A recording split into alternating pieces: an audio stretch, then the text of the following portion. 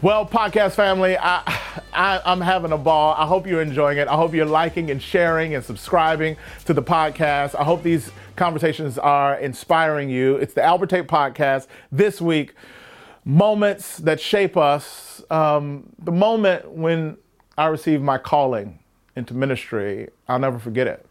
It marked me, and it reminded me that God has a purpose for my life. And I was born for something. And guess what? You are too. You were born for something. Josie Choko from Australia runs a global ministry where he leads leaders who have accepted a call. And for some, that call cost them everything. But it was worth it because of the sake of the call and the dynamic of the call. I'm just telling you, if you're sitting there and God's nudging your heart, pushing you to accept a calling. Maybe it's not pastoral, maybe it's for something in your community, maybe it's a business, maybe it's something, but you're doing it for the glory of God. This podcast is going to inspire you. It's about calling. It's about folks that have given their life for something big in hopes that you would consider leaning into the bigger purpose of your life. Accept a call that may be lingering. Josie's in the building. He's an amazing leader, and I hope you're encouraged to answer the call after you hear him talk about some leaders who've answered the call. Check it out, Josie. Stadia has had the honor of helping hundreds of great leaders start new churches. We have a passionate desire to make sure that every child on the planet can experience the overwhelming love of Jesus Christ through the local church. This vision compels us to ask one very important question. Who's next? Who are the leaders that God is raising up to plant new churches? Who are the leaders that will answer the call to say, I'll follow, I'll raise up this generation, the next generation to know Jesus Christ and to change the world forever? Are you ready to start your church planting journey? Perhaps you know someone who is.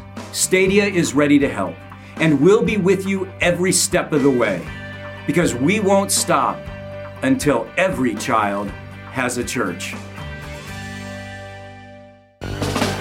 Well, friends, Josie Choko is in the building. Oh my goodness. Albert Tate is in the building. Oh my goodness. Brother, I'm so excited. I've been waiting on this moment a long time. Oh, same. We've been talking about it for a while. So take me back 19 years ago, you and these 5 guys.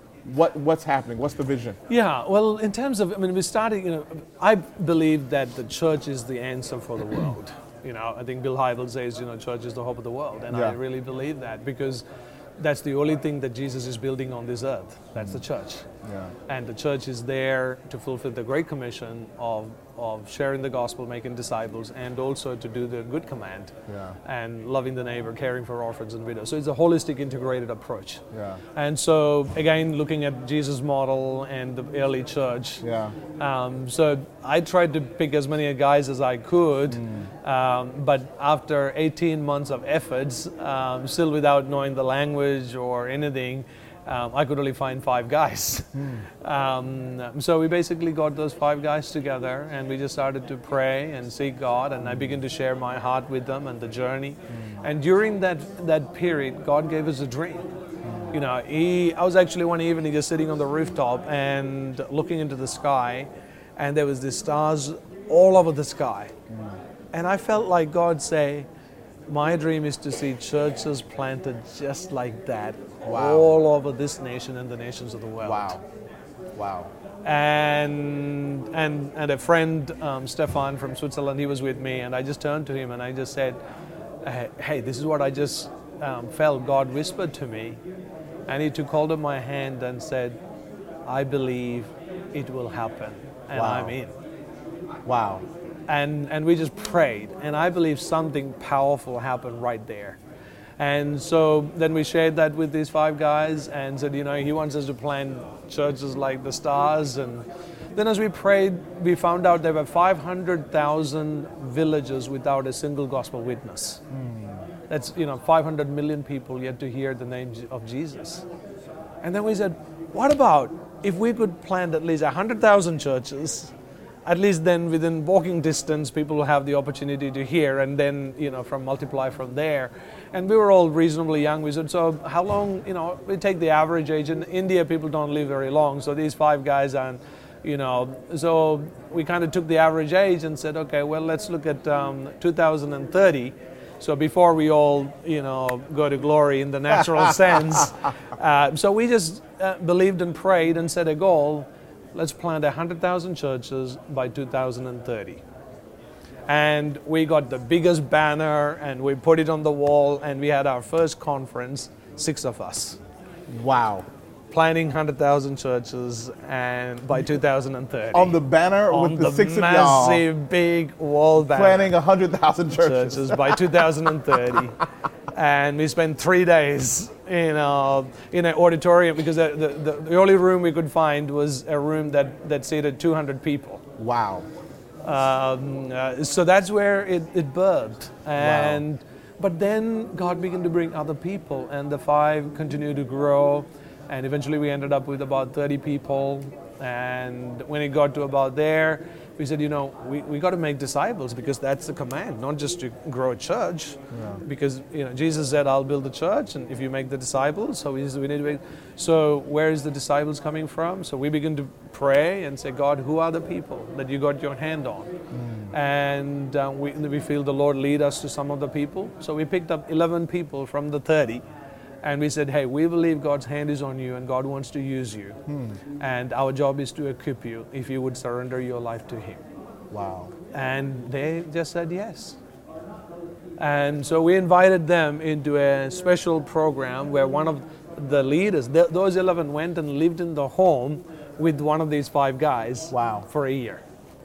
They, breakfast together with him, his wife, his kids. So the first discipleship house was literally moving into the guy's house. Absolutely. And just doing life with them. Yeah. His wife, kids, everything. Yeah, making breakfast together, washing up, cleaning together. Discipling. Yeah, and the whole their lives are transparent with each other. Yeah. Because discipleship is all about character building. And character is only exposed and developed in relationship. And so Jesus chose the disciples so that He can be with them. Yeah.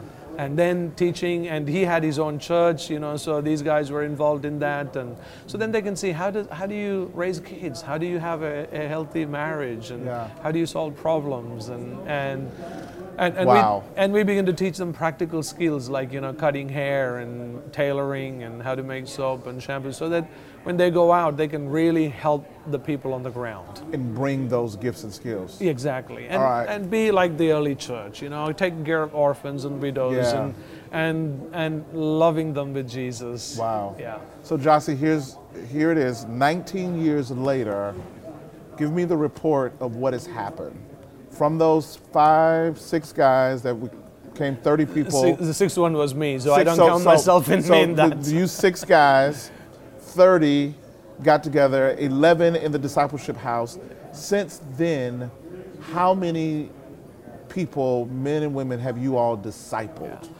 Albert, the greatest thing that I'm so blessed about is those 5 guys are still with me. They're still with you? Yeah. And wow. Because they made a commitment for 2030. And it's not 2030 yet, so we still got work to do. We still got, and that's greatest joy for me. But those 5 now have multiplied to 7,500. 7,500 people. Full-time workers. Full-time workers in the ministry right now. They never exist. They were not even believers. Not believers at all. Before they came to Christ, they've been discipled and now in full-time ministry. Wow. But it doesn't stop there. God. We are just getting ready to send another 980 new full-time workers right now. In the next 2 months, we'll send out another 980. And we plan to take in another 1,200 for the next batch. Wow. But these 7,500 has trained and developed and discipled another 15,000 lay leaders. Up under them? To serve with. And then they have trained and developed 45,000 volunteers to serve in the ministry. Unbelievable. But that's the work of Jesus. He said, I'll build the church.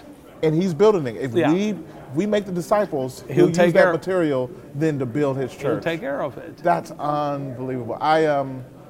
When I think of that, Jossie, you have these discipleship houses now, training centers, where these young leaders come and they stay. Yeah.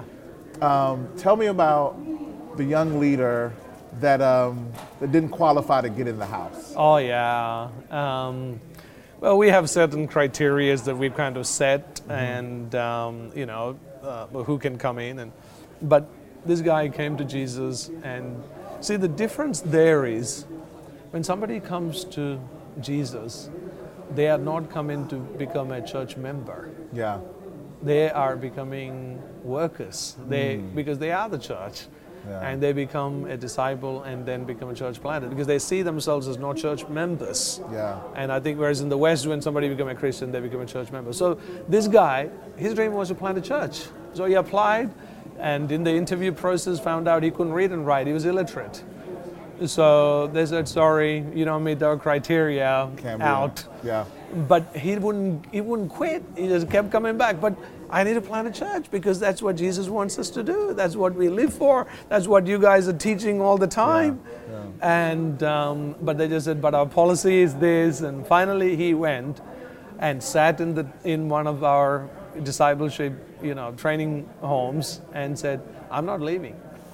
I'm just staying here. He just came into class and said, "I'm not getting up." I'm not getting up. I'm just staying here because I need to plant a church." What happened? Well, the leader's heart was, melting, and he talked to him and said, "Look, I cannot put you as an official student because it's against the policy. But here's what we'll do: we'll let you stay, but you won't be on the list. You will not graduate."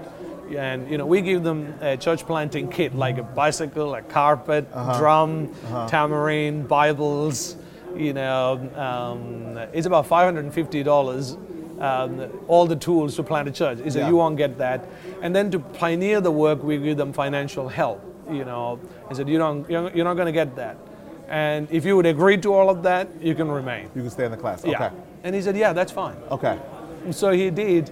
Finally, the graduation comes, all his friends, 22 friends that he's spent a year with. Because he stayed faithful and he was there. All the time. The whole time. He stayed there for 1 year. Graduation day. All his 22 friends are all dressing up and marching out, and he just has to sit out there. This is my organization that I lead. Where was love? Brutal. Where was love? Right.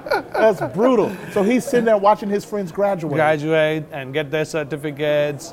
And then we have I think one of the most beautiful times of graduation is the commissioning prayer, where they kneel down, dedicating their life, and they literally all join hands together and take a vow of martyrdom. Even if we have to die, we'll die for Jesus. They take a vow of martyrdom. That's not required by us, but all our students, they just do that. Because that's what Jesus asked. And so when they were just getting ready, kneeling down for this, the commissioning prayer, he went and said to the pastor, I need to be with them. Would you pray for me as you pray for them? So he just knelt down. He just came came right there. He just got himself in there and knelt down. And again, the leader had, no God, so they, let him stay there. He had some compassion. Compassion, praise that's Jesus. it. So the love came. The love came. So they laid hands and prayed on him. They laid hands on him. But he prayed. didn't get a certificate. Nothing. Didn't get a bike. Nothing. Didn't get any of the other stuff. And gone. And they leave. Yeah. So now, because he was not on our system, we don't hear anything. But later on, we found out what was happening was those 22 guys that he was in training with, his classmates, the cohort that he was with, they were collecting the money that we were giving them. They will share and collect it together and give it to him. That's love.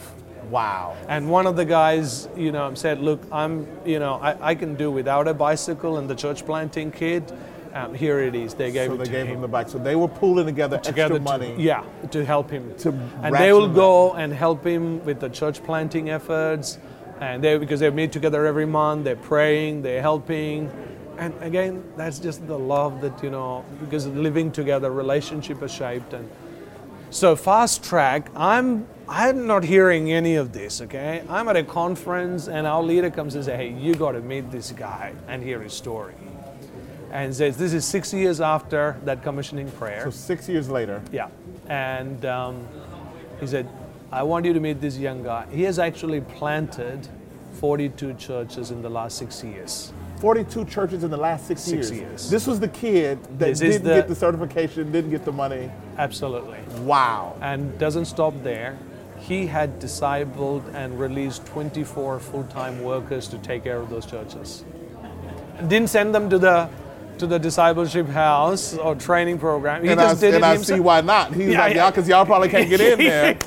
But I got all the tools. Yeah, I'm just going to do this with you. And he discipled how many workers? 24. 24 that are now running those years. churches. Yeah. In 6 years. In 6 years. I need to get up now and go disciple somebody. I feel like I thought I was doing good.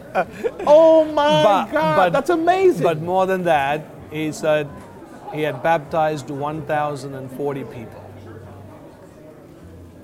He had baptized 1,040 people. It's not hands up, it's baptized believers. He said not hands up. Not just hands up and a prayer, it's just, you know. These are good old-fashioned dunks. Absolutely. Y'all didn't went under. Absolutely. Oh, wow. And then, more important, doesn't stop there. In his village, there is no school because that's why he was illiterate and, you know, there was no school.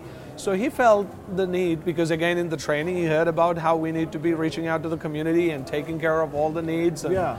So he said, I'm going to start a school. So he started a school, and he had a school with 230 kids. He had a school with 230 kids? Absolutely. He was illiterate. Did he? Yeah. Did he learn how to? Well, that's exactly. I thought so. I'm hearing this, and so now I said, "Tell me the miracle of how God taught you to read and write." And he goes, "No, God didn't teach me to read and write." And I said, "You are the leader of the school?" He said, "Yeah, I'm the director of the school." I said, "How?" He said, "Because I started it." So if you want to be a director of anything, go and start it. Just start it. That's the story of my life. Yeah, just start it. So wow. And it was just so beautiful. So how did he work that out? How did he work out reading and understanding? And yeah, he has his daughter who can read and write. She sits and reads the Bible. Wow. And he memorizes the scriptures. Wow. And when I met him, I said, "How much have you memorized?" He said, "Only up to half of the New Testament." Unbelievable. And then he has a tree out in the village that he would go and climb on that tree and sit there, meditating on that scripture that he's memorized and asking God, what does this mean for me and my people? Wow. And he just listened to the Holy Spirit to speak to him. Wow. He said, I just come back and tell them. And I hear God speak, and I just come back and tell the people. Joshua, that's amazing. Yeah. When I hear that, I think about how amazing and exciting that is. Yeah. The testimonies. But I can't help but stumble on the word that you used. You said they take a vow of martyrdom. Yeah. Have you guys experienced people losing their lives for the sake of carrying this gospel message? Absolutely. Unfortunately, yes. And that's the sad reality of working in these regions. Yeah. I've lost 14 of my faithful leaders, and their wives, their widows. They haven't left Jesus. They are still serving with us. Their kids, they haven't left Jesus. They are serving Jesus with us. And many others have suffered unbelievable persecution. But, in the West, we are shocked by that. Yeah. But for them, it's like Paul, these marks are the stripes of my apostleship. Wow. For them, wow, we get to do this for Jesus. That is, it is, I mean, even for me, I'm still learning what that is really all about. But they just have such deep, sincere love for Jesus. They don't care what happens to them. And one of them was actually made to watch his wife being raped. And they said to him, you deny Jesus, we will let you go, we'll let her go. And I said to myself, what would I do? We have another guy, he lost everything, all earthly possessions, no insurance, nothing will ever get back. And I was talking to him, I said, aren't you angry with God that he didn't protect all this? And he said, no, I'm not angry with God. And I said, why not? It's because I've never had anything to start with. But you had a house, you had a farm. No, when I came to Jesus, I gave it all to him. So I cannot lose what I don't own. So their understanding of, surrendering your life to Christ, denying yourself, dying to yourself, being buried with Christ, and it's no longer I that lives, is a very different paradigm to what we understand in the West. Wow. It's not about close your eyes, bow your head, invite Jesus into your heart. No, this is all in. In this region of Asia, coming to Christianity, families many times are hostile towards that as well. Yeah. I remember you telling the story of a young man who was running the risk of being disowned by his family because of his faith. Yeah. Tell me about him. Yeah, I mean, you can understand, these people, families for hundreds, thousands of years have been following certain religion and faith, and, they're very proud about that.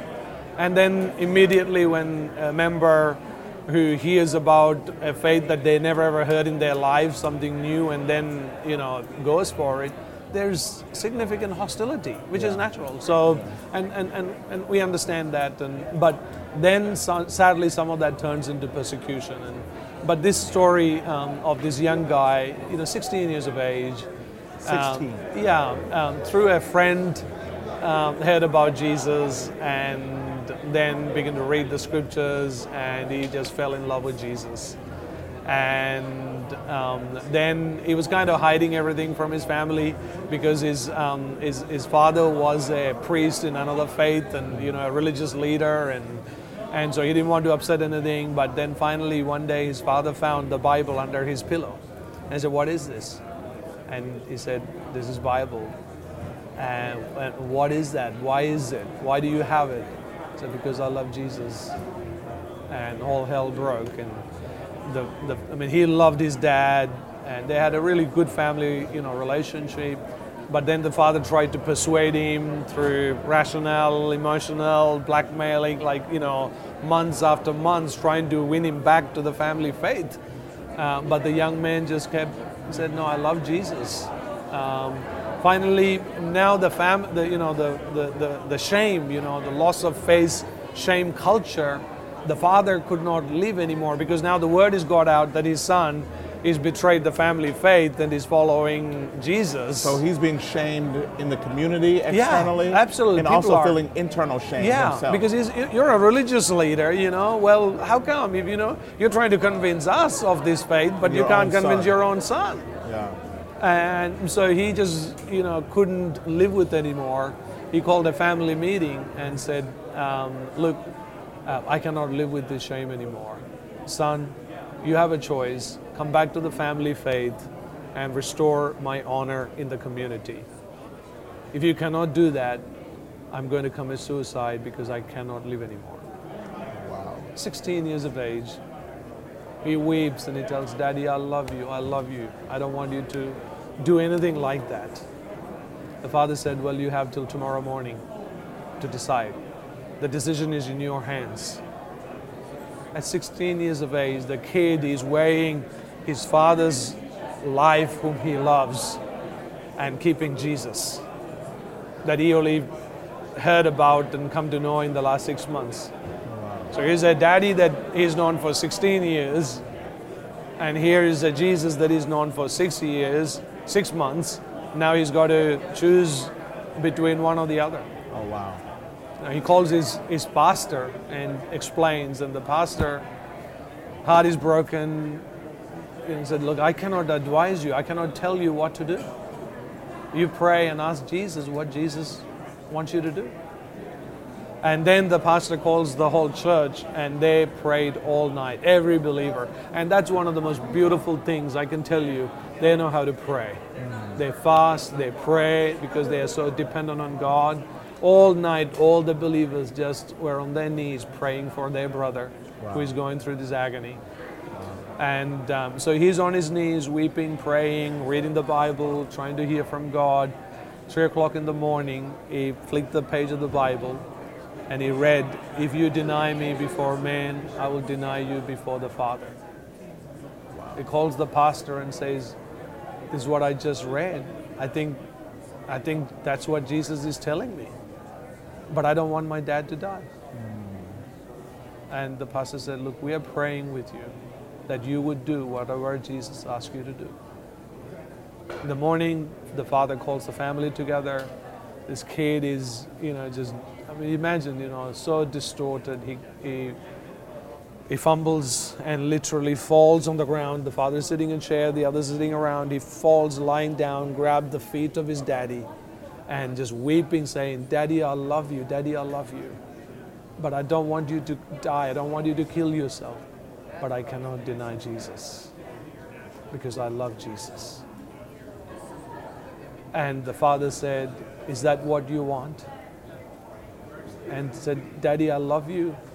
I don't want you to die, but I cannot deny Jesus." And the father was keeping a knife right underneath him. He took the knife and killed himself. Oh, wow. Now the kid is covered in the blood of his own father. And family turns against him. As the word got out, the community turns, so he runs. It runs to the pastor's house. And the pastor said, "This is no safe place for you to stay." We had to put him in a safe place, far away, which was one of these discipleship homes. And then counseling him and trying to restore him. And, when I heard about that, wow, what would I do? Do I love Jesus enough to do that? It's not that he's a bad young man. He loved his daddy. Yeah. But he just loved Jesus a little bit more than his own daddy. Wow. And I think that's the kind of love Jesus expects from us, but it is pretty hard for us to comprehend. And it was in the discipleship program, and he just sat in the class and went through that. And then he said, "You know what? My dad was a religious leader, a priest, and I also want to become.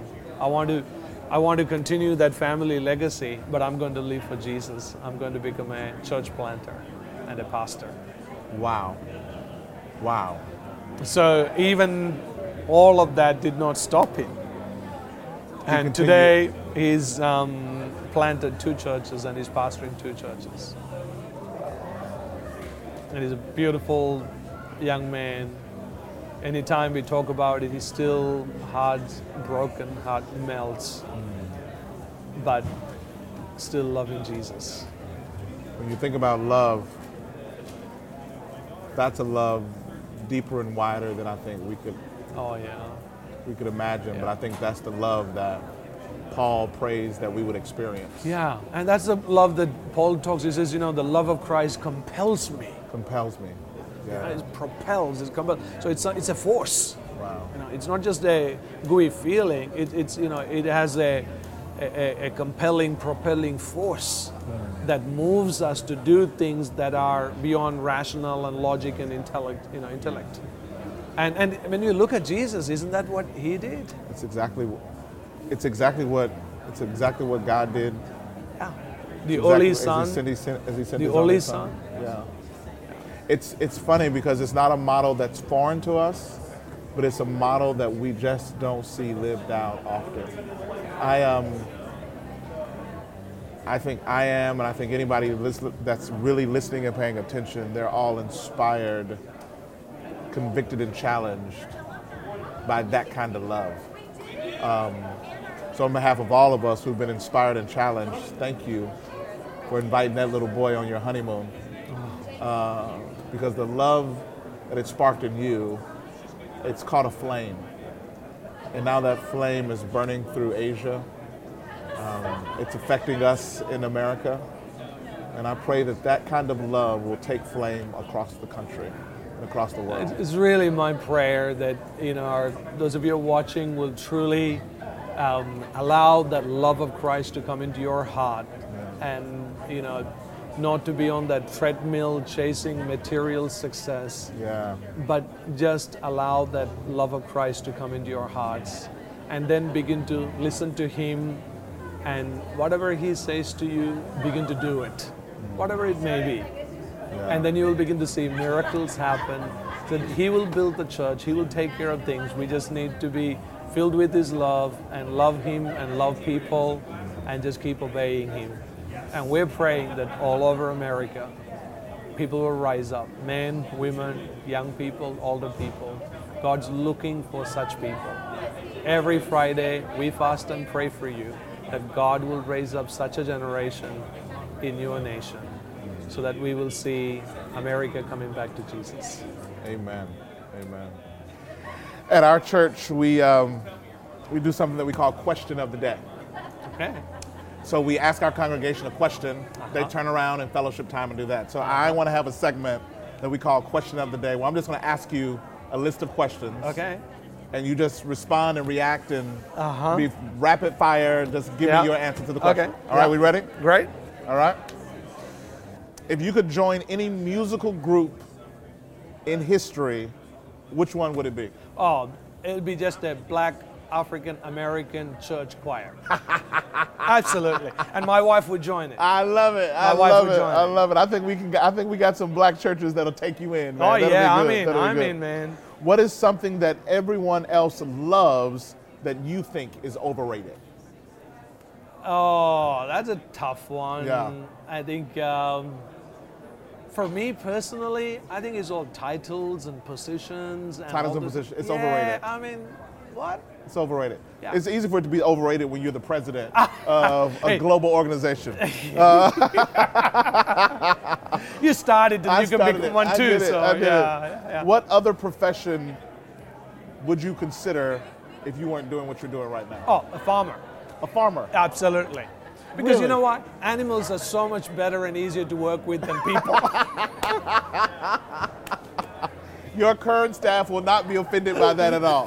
That's so good. What's something that you're disappointed that you're still bad at? Golf. Golf. I mean, I can play reasonably well, but not as well as I would love to be playing. You still suck, huh? Oh, yeah. What is something you used to say that you don't say anymore?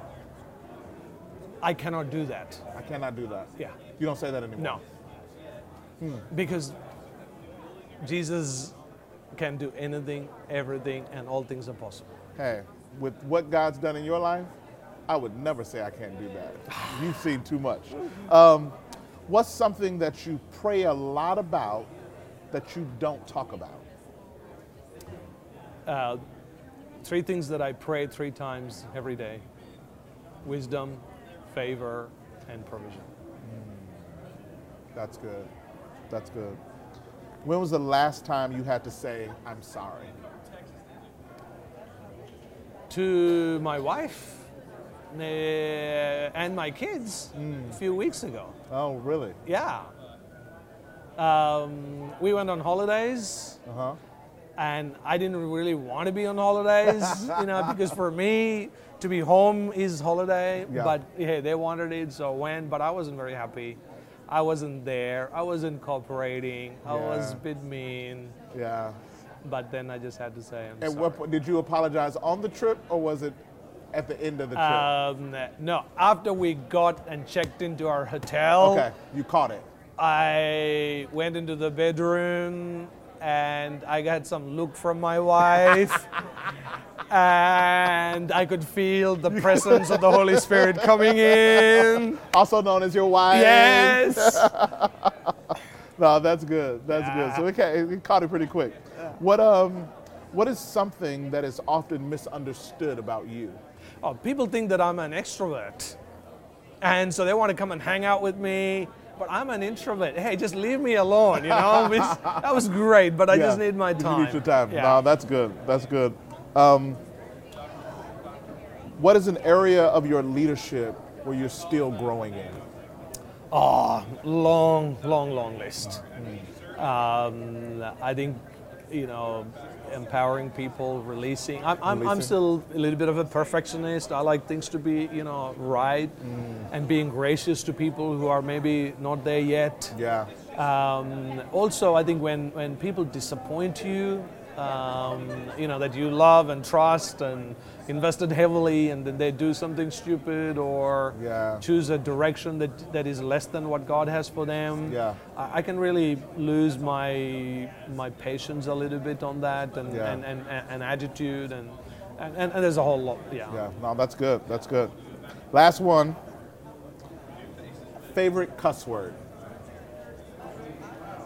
I actually don't. I just don't use it. Don't use any cuss words? No, not at all. Not a preferred one when you stump your toe? No. Because you're a good, godly Christian man. Oh, I wasn't like that, before. But I can say honestly, in the last, 10 years, it just doesn't even come to my mind. Well, you got several languages, so you could probably cuss in other languages and people wouldn't even know. Josie Chaco, thank you so much, brother. Alberte, This was so so good. great to be with you. Thank you. It was good. And love you guys. Love you too. Thank you so much.